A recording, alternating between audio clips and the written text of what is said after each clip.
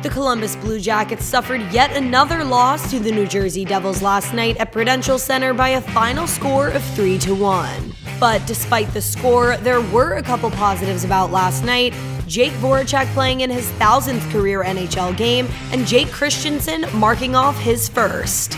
The game would start out with the Blue Jackets actually favored in the shot count 18-5, but the Devils were the one to put away the first goal of the night at the 51-second mark when Tomas Tatar netted one right off a faceoff.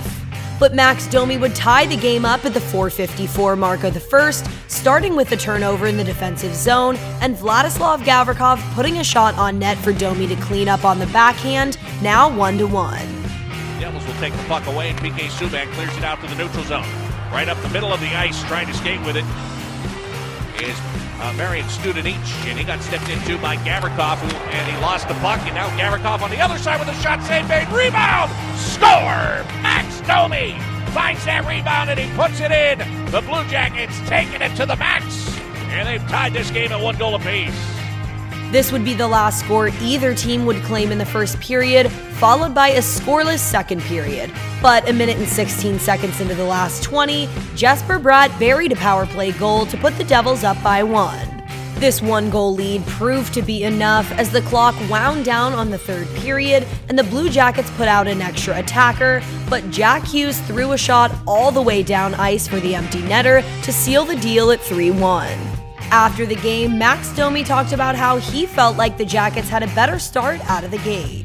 Yeah, that's a game of hockey, right? And that's on us to learn how to manage the swing of the game. I mean, I think we did a really good job there. It was a tie game, give a goal, whatever, and we dropped that penalty there. Gabby was unbelievable there, and so was Corpy. Keep us in the game.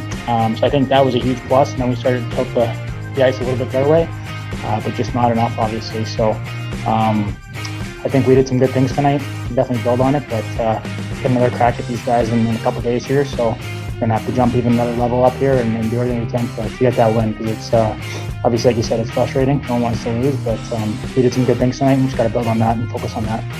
The Blue Jackets will get another opportunity to take back 2 points from the Devils on Saturday, but this time on home ice at Nationwide Arena. The Toyota pregame show starts at 6:30 and the puck drops at 7 p.m. on the Blue Jackets radio network. With CBJ Rewind, I'm Annie Mae.